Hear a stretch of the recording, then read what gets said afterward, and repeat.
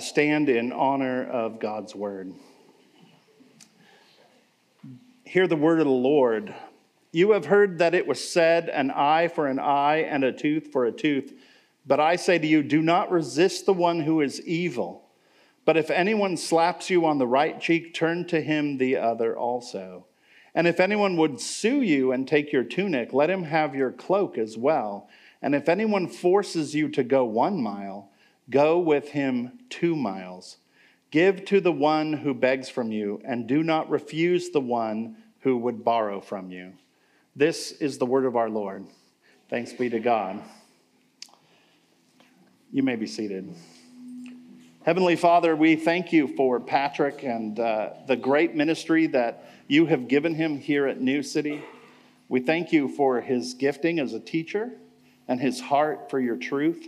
And we pray this morning that you would settle his spirit, that you would lessen his voice and magnify your own, and that you would give us the eyes to see and ears to hear the truth of your word. We pray in Jesus' name. Amen. Amen. Cool. Thank you, Brandon. Good morning, New City Church. It is a joy and an honor and a privilege to be able to share the word of God with you this morning. I don't think I can escape this joke, but I've had a few people come up to me already and say, today's July 17th. Why are you preaching? And if you're newer with us, I am the student ministry director here. So my time to shine on stage typically comes on July 4th or New Year's, but I'm just going to go with the narrative that my status is growing here at the church, and I'm no longer on the holiday preaching schedule. But I did look it up. Today is National Peach Ice Cream Day, so after church, I hope everyone will enjoy some peach ice cream. But before we get started, I just like to pray for us one more time. Just ask God to meet us here. Ask God to meet me here and you here as well. So, Father, we thank you for this morning, Lord. We thank you for just your goodness in our lives, Father. And I admit that what Brandon said is true, Father. I am just a little nervous this morning. I'm scared that the words, that your words would hurt or would offend people, God. I'm scared that I might misquote something, Father, but I pray that your truth would overcome that, God, that your truth would be just proclaimed loudly this Sunday morning, Lord. So we thank you just for your rich mercy and your rich grace in our lives. I pray all this in Jesus' name. Amen.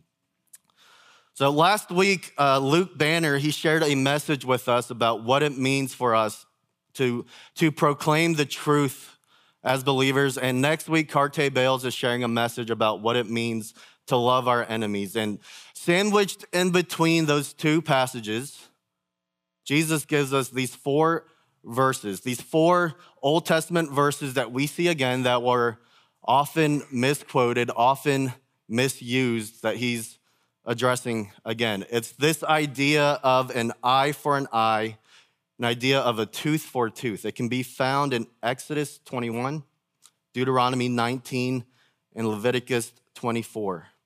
And the kind of the big idea of that is that the punishment should fit the crime. If you hit me, it's only fair that I get to hit you back. If you steal something from me, it's only fair that I get something of yours that's of equal value. The problem with that kind of thinking is that this law, originally given in Exodus, was given to the judges in Israel on how they could demonstrate civil justice. It was never intended to be this one-on-one, interpersonal kind of punishment kind of relationship, but that's exactly what it became. This law, it got so twisted that people began thinking, I have the power to legislate this justice to other people. I have the power to do this by myself. And they stopped going to the courts about it, but they started legislating it themselves. So you can only imagine how twisted this law got. And what we see here is that this law that was meant to legislate justice really became a law about exacting personal revenge. So just like we've seen as we've been trekking through the Sermon on the Mount, So much of what we think about the Sermon on the Mount is our physical acts, but Jesus wants to go a little bit deeper. Jesus wants us to know, how can we have this Exodus 21, this eye for an eye mentality? How can we really put that to the heart level? How do we apply this Exodus 21 to the heart level? So as we dig into the scriptures today, this kind of where we're going with this is this idea of personal retaliation, this idea of personal justice, this idea of personal vengeance. So when I was younger, my brother and I, we used to play baseball every day in the summer, one-on-one baseball. It made no sense, but there was one pitcher, there was one batter, and we used a hockey net as the catcher. So what we would do is we would just imitate whoever was pitching for the Braves that day and whatever the lineup was. And on this particular day, I was pitching. So I pitched the ball. I'm better than my brother at baseball. So of course, he swings and it gets past him.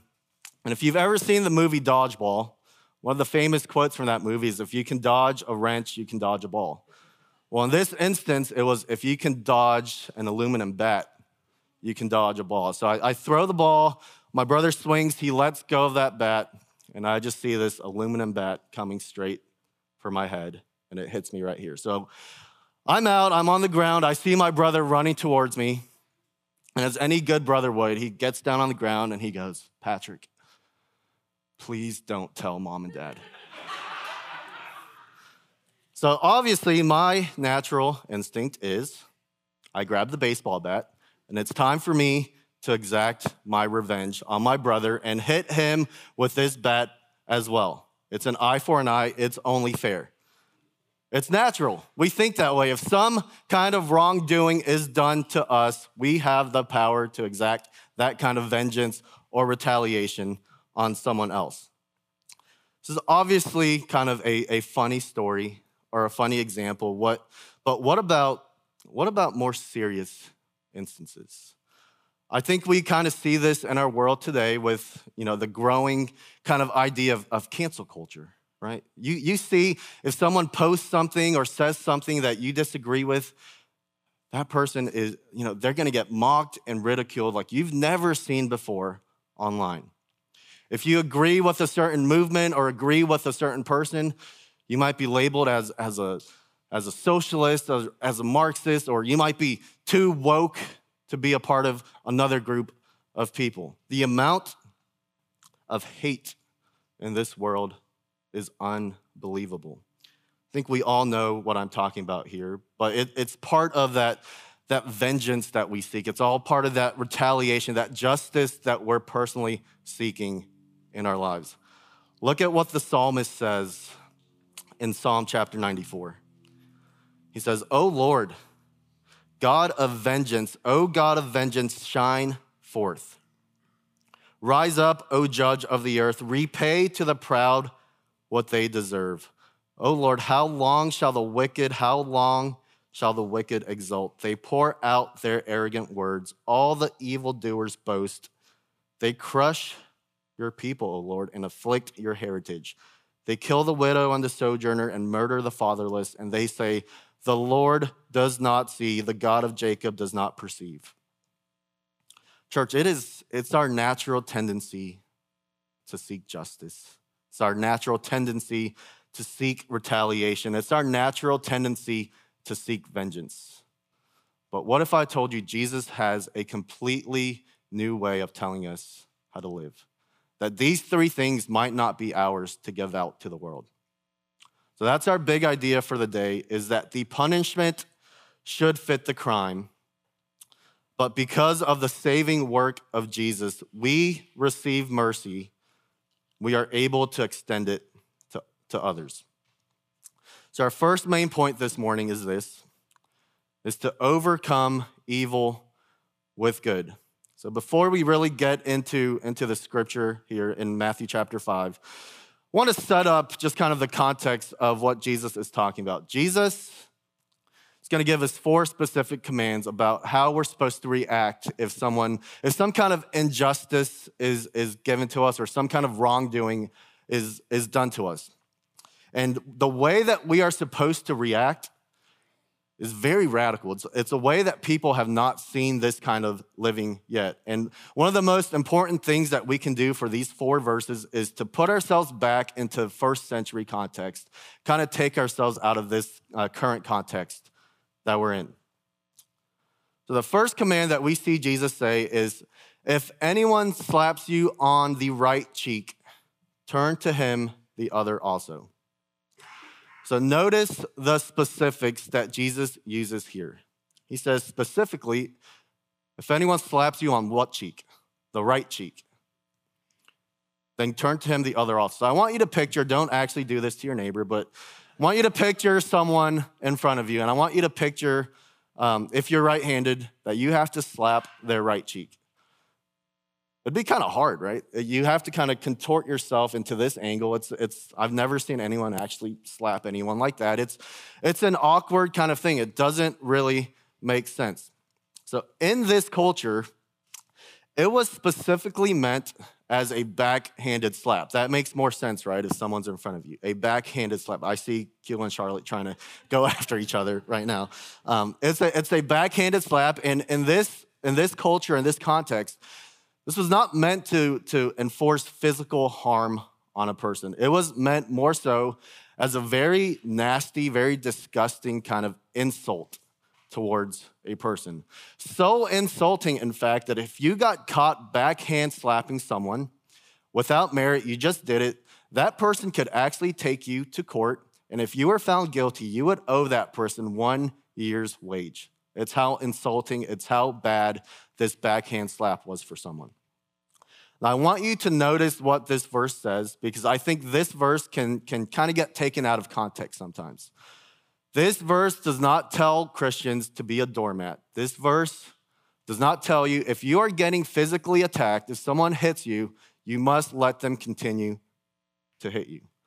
That is not what this verse is saying, because remember, this verse was never intended to be a physical attack. This verse was talking more about a very derogatory insult to a person. Jesus is giving us an illustration of what it means to get really insulted by someone. So Jesus is saying, someone backhand slaps you, someone insults you in a very derogatory way. You don't have to take that person to court. Turn the other cheek. The second command, if anyone would sue you and take your tunic, let him have your cloak as well. So again, in this context, Jewish people typically had different layers to their clothing. They had an inner part of their wardrobe, which was their tunic. So again, if you are in court, and if you're in court again, maybe you need to change your lifestyle a little bit. But you're in court again, and you're found guilty, and let's say you don't have enough money to pay back someone. The inner tunic was actually seen as almost like an IOU. If you don't have enough money to repay someone, you can give someone that inner tunic and say, hey, have this, borrow this from me, and while I can find more money or get money or find a different way to pay you, hold on to this while you can. Now, the outer cloak, that was a different story. The outer cloak, this was a prized possession in a Jewish family. I want you to remember the story of Joseph. He was given this outer cloak, this beautiful robe from his father, one that had many colors, one that made his brothers really, really jealous. It was a prized possession for this family. It's a prized possession for a Jewish household. Jesus says if someone takes your inner tunic, give him your outer cloak as well.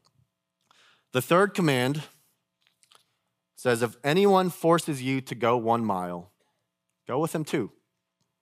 So again, context is everything. This doesn't mean, you're on the first century cross-country team and coach tells you, go run 1 mile, you run 2 miles. That's not what this is saying. So in this time, there was a law that a Roman soldier, if he saw a Jewish person over the age of 12 years old, could tell them to stop whatever you're doing, take my stuff, and you are legally bound to take that for 1 mile.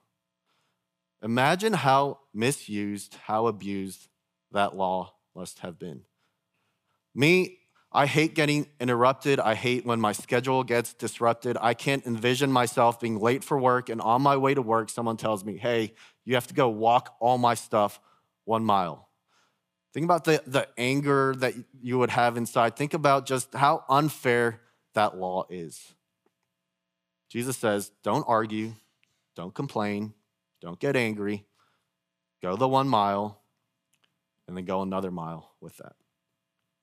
And the fourth command says, give to the one who begs from you, and do not refuse the one who would borrow from you. This one's pretty simple. This idea of generosity. We all know the command in our hearts, but it's very hard for us to give generously in our hearts. So, just to give things away. It doesn't say give everything away, but I like what Augustine says here about this passage. He says, give to everyone that asks, not give everything to him that asks. So Jesus is telling us to give, but what I find interesting is that when we think about giving, when we think about generosity, I think we typically think about finances. We typically think about possessions, but I think Jesus is even going a little bit deeper here. We see in the 3 commands above, he does say, give away your possessions, give away your things, that outer cloak that is such a prized possession. He says, give that away. But maybe he's telling us to give, to yield certain other things. What does it look like to yield the ability to be right? What does it look like if someone backhand slaps you and insults you and you're right, you can take them to court? Jesus says you don't have to do that. Maybe you can yield the ability to be right. Jesus is saying maybe yield your time. Yeah, it's very, I don't want to walk a mile with someone's stuff and then have to go an extra mile. Maybe you have to yield your time. If someone asks you to do that, you're angry. Maybe Jesus is saying yield your emotions. Maybe anger isn't the first thing that's supposed to come up in our hearts. These commands that Jesus gives us, that eye for an eye argument, it completely flips upside down with what Jesus has just told us to do. And perhaps justice, perhaps vengeance, perhaps retaliation, maybe it's not what we really think it is in this world. Maybe Jesus has something to say about what that looks like. Let's take a look at what Paul says in Romans chapter 12, verse 14 through 21. It says, bless those who persecute you. Bless and do not curse them.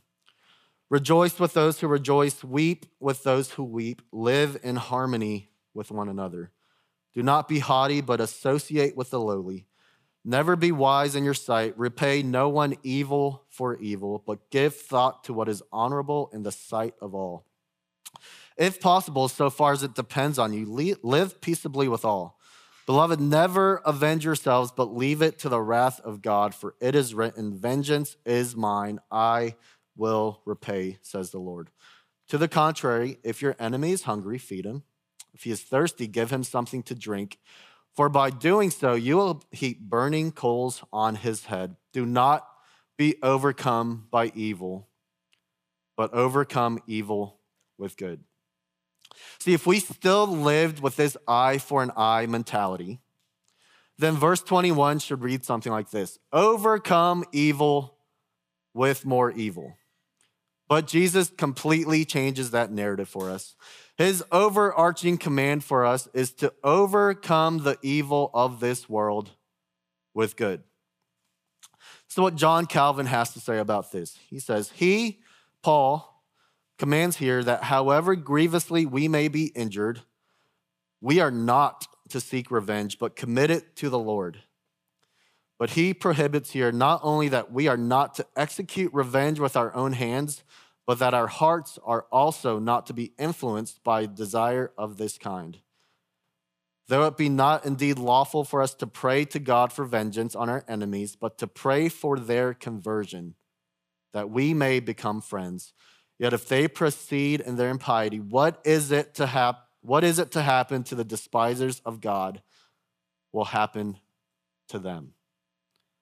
What an incredible and radical way of thinking. What an incredible and radical way of living. So what does Paul mean to overcome evil with good? Ultimately, I think what Paul is saying here is don't let other people's actions dictate your own actions and behaviors. Don't let the sin in other people's life produce sin in your life, but meet that sin, meet that hostility with the love of Christ. How often in our lives do we say, I only did that because so-and-so did that first? I only did that because so-and-so put me in that situation first. So my 3-year-old Haven, man, she gets so mad when she's playing with a toy and her little brother just kind of crawls around and takes something from her. She gets angry and she will cry. She will bite. She will push. She will cry. She lets the actions of her little brother dictate her own emotions, her own actions, her own behaviors. She's 3 years old, so it's a little understandable. But for us, as we are being sanctified, what does it look like for Christ to rule and reign all aspects of our life? Our thoughts, our emotions, our behaviors, and our actions. If someone's sin can allow you to act or behave a certain way, then certainly Christ's love can have the same exact effect.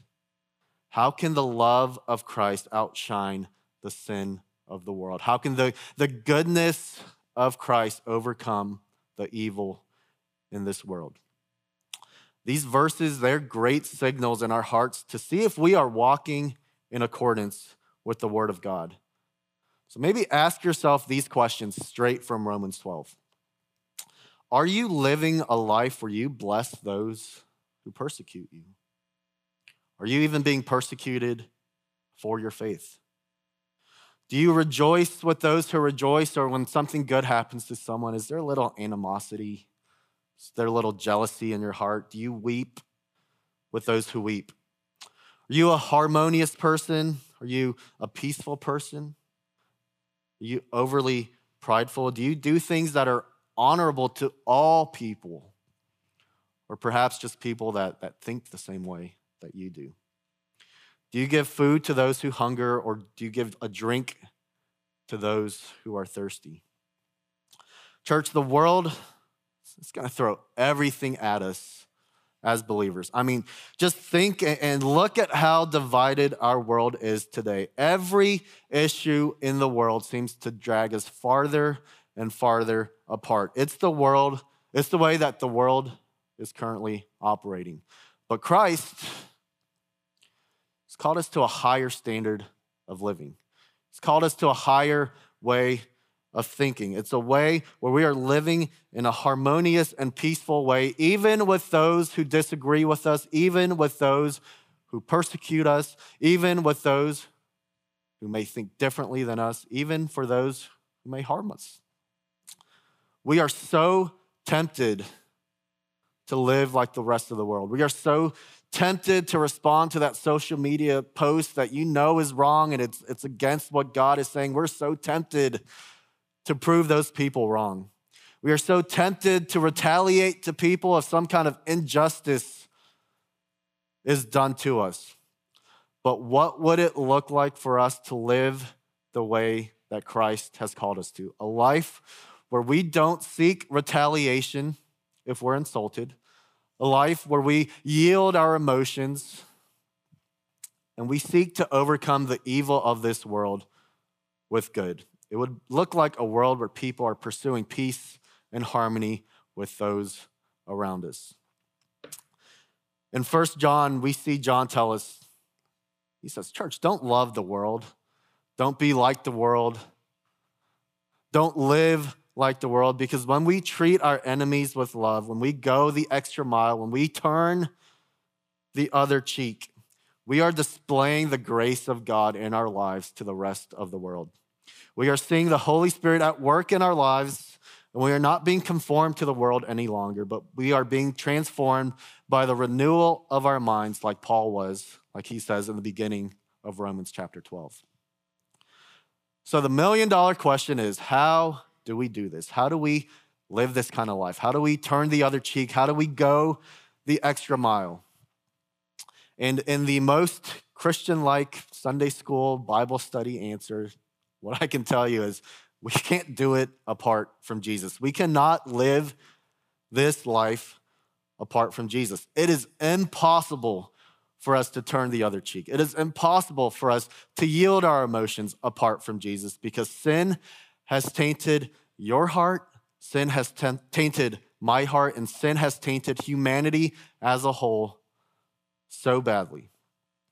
There's only one person who did this perfectly, and that person is Jesus. So that's going to be our second main point today, is that Jesus is our ultimate source of overcoming the evil in this world with good.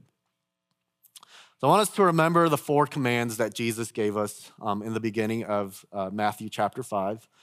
And Julius Kim, the president of the Gospel Coalition, lays out this beautiful illustration of how Jesus, he never came to abolish the law, but he came to fulfill the law, and how he perfectly fulfills these 4 commands of Matthew 5 and Matthew chapter 27.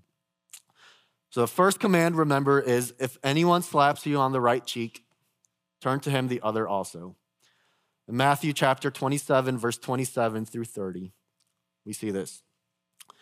Then the soldiers of the governor took Jesus into the governor's headquarters, and they gathered the whole battalion before him, and they stripped him. They put a scarlet robe on him, and twisting together a crown of thorns, they put it on his head and put a reed in his right hand. And kneeling before him, they mocked him, saying, "Hail, King of the Jews." And they spit on him and took the reed and struck him on the head. Jesus Christ, our King, Jesus Christ, our Savior, he was mocked and insulted like we have never seen before. He did not stop them, but in fact, he turned the other cheek and allowed himself to be insulted, allowed himself to be mocked, allowed himself to be ridiculed on our behalf.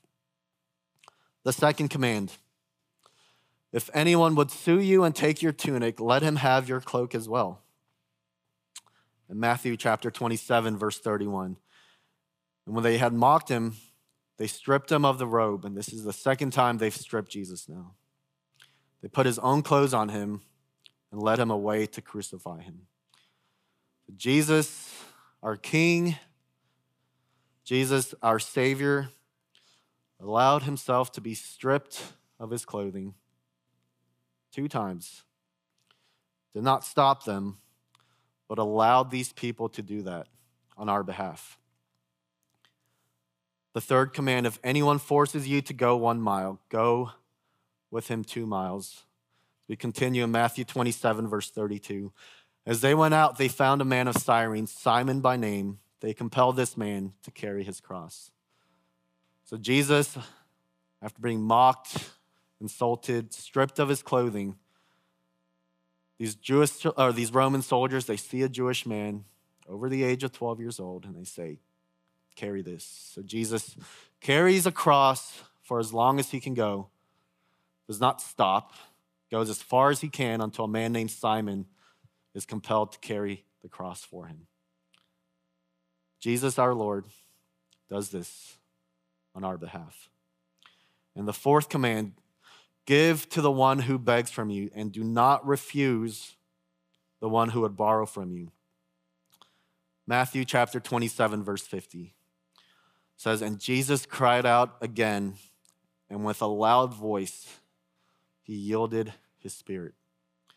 So after hours of being on the cross, Jesus, our King, Jesus, our Savior, the Savior of the world, gives up everything. He yields his spirit on our behalf. And church, when Christ yielded his spirit, when Christ had the weight of the sins of the world on his shoulders, for us, it broke the chains of sin and death for all believers in this world. See, because now as we see throughout the rest of the Gospels, as we see in Acts, God has poured his Spirit out on every single believer in this world, which now gives us the power to turn the other cheek. It gives us the power to give abundantly. It gives us the power to go the extra mile. It gives us the power to overcome the evil in this world with the blood of Jesus. I know for many of you, it may be kind of hard to sit with this because as we said earlier, retaliation, vengeance, justice, it's so natural for us to think of these things. I want to remind you again of Romans chapter 12, verse 19. It says, "Beloved, never avenge yourselves, but leave it to the wrath of God, for it is written, 'Vengeance is mine, I will repay,' says the Lord." This means that when you love your enemies and they don't repent and receive the blessing of your love, evil is not going to triumph. At the end of the day, God's justice will still triumph. God will win at the end of the day. I will repay, says the Lord. You don't need to be the judge, church. God is the ultimate judge, and at the end of the day, this battle is already won. Listen to these words from John Piper.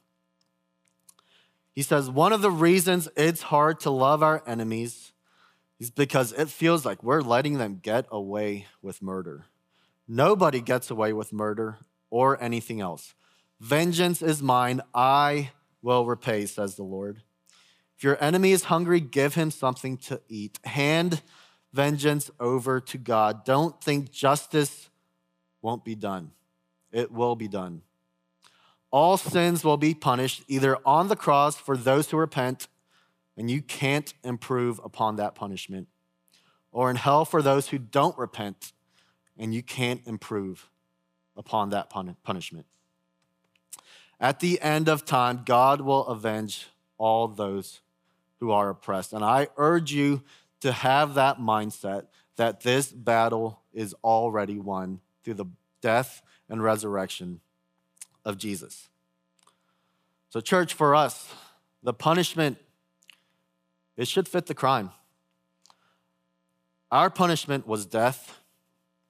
Our crime was sinning against a holy and perfect God, meaning we should not be able to have a relationship with him. But Jesus made a way for us. Through his death on the cross, we receive mercy that we never should have received. And because of that, our punishment no longer fits the crime because Jesus took it on for us. And because we receive this mercy, we are able to extend it to others by word and deed. So I want to close with this story.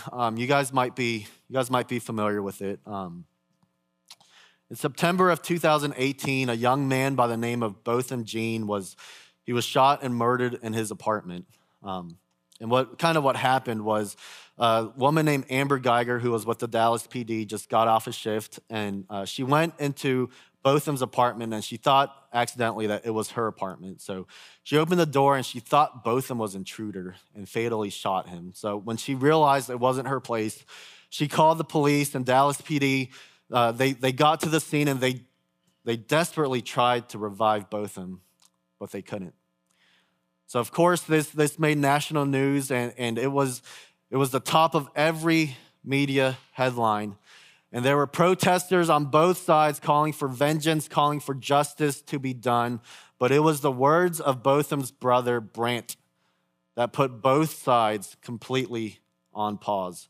So listen to the words of Brant as he's on the witness stand speaking directly to Amber Geiger, the woman who accidentally killed her brother. He says, "If you are truly sorry, I know I can speak for myself. I forgive you. And I know if you go to God and ask him, he will forgive you. And I don't think anyone can say it. Again, I'm speaking for myself and not on behalf of my family. But I love you just like anyone else. I wasn't going to ever say this in front of my family or anyone, but I don't even want you to go to jail. I want the best for you because I know that's exactly what Botham would want you to do. And the best would be give your life to Christ. I'm not going to say anything else. I think giving your life to Christ would be the best thing that Botham would want you to do. Again, I love you as a person. I don't wish anything bad on you. And he finishes, I don't know if this is possible, but he asked the judge, can I give her a hug? Please, please.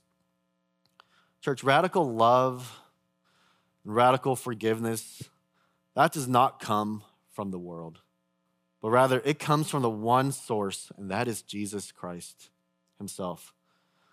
And for us as believers, this is a call for us to imitate Christ and what he's done for us, but it's a little bit more than that.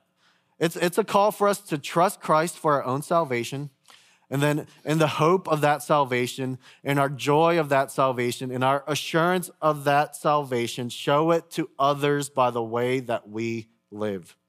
That we are, by our actions, supposed to point people to Jesus as the only ransom from their sin. We can't do anything to pay for the debts of those people. It is only what Jesus did on the cross, and that is what we are supposed to do. That is what we are called to do as a church. So church, the Jean family, they overcame evil with good, with the hopes that others would know and follow Jesus. So I want to ask you this question. Will you, with the power of the Holy Spirit, turn your cheek the other way if insulted? Will you give away your metaphorical cloak? Will you go the extra mile when you don't want to, when you're angry, when you know it's not right? In church, will you overcome the evil in this world with good, with the hopes that other people will know and follow Jesus, the one and true source of life? Let's pray. Hey, Pastor Ryan here. We're so glad that you've tuned in with us and watched one of our online sermons. Our vision as a church is to live as the family of God, together proclaiming and demonstrating the gospel of grace to one another in our city. If you don't have a church home or you're looking for a church, we'd invite you to attend one of our in-person worship gatherings so you can experience all that God has for us as a community of believers on mission.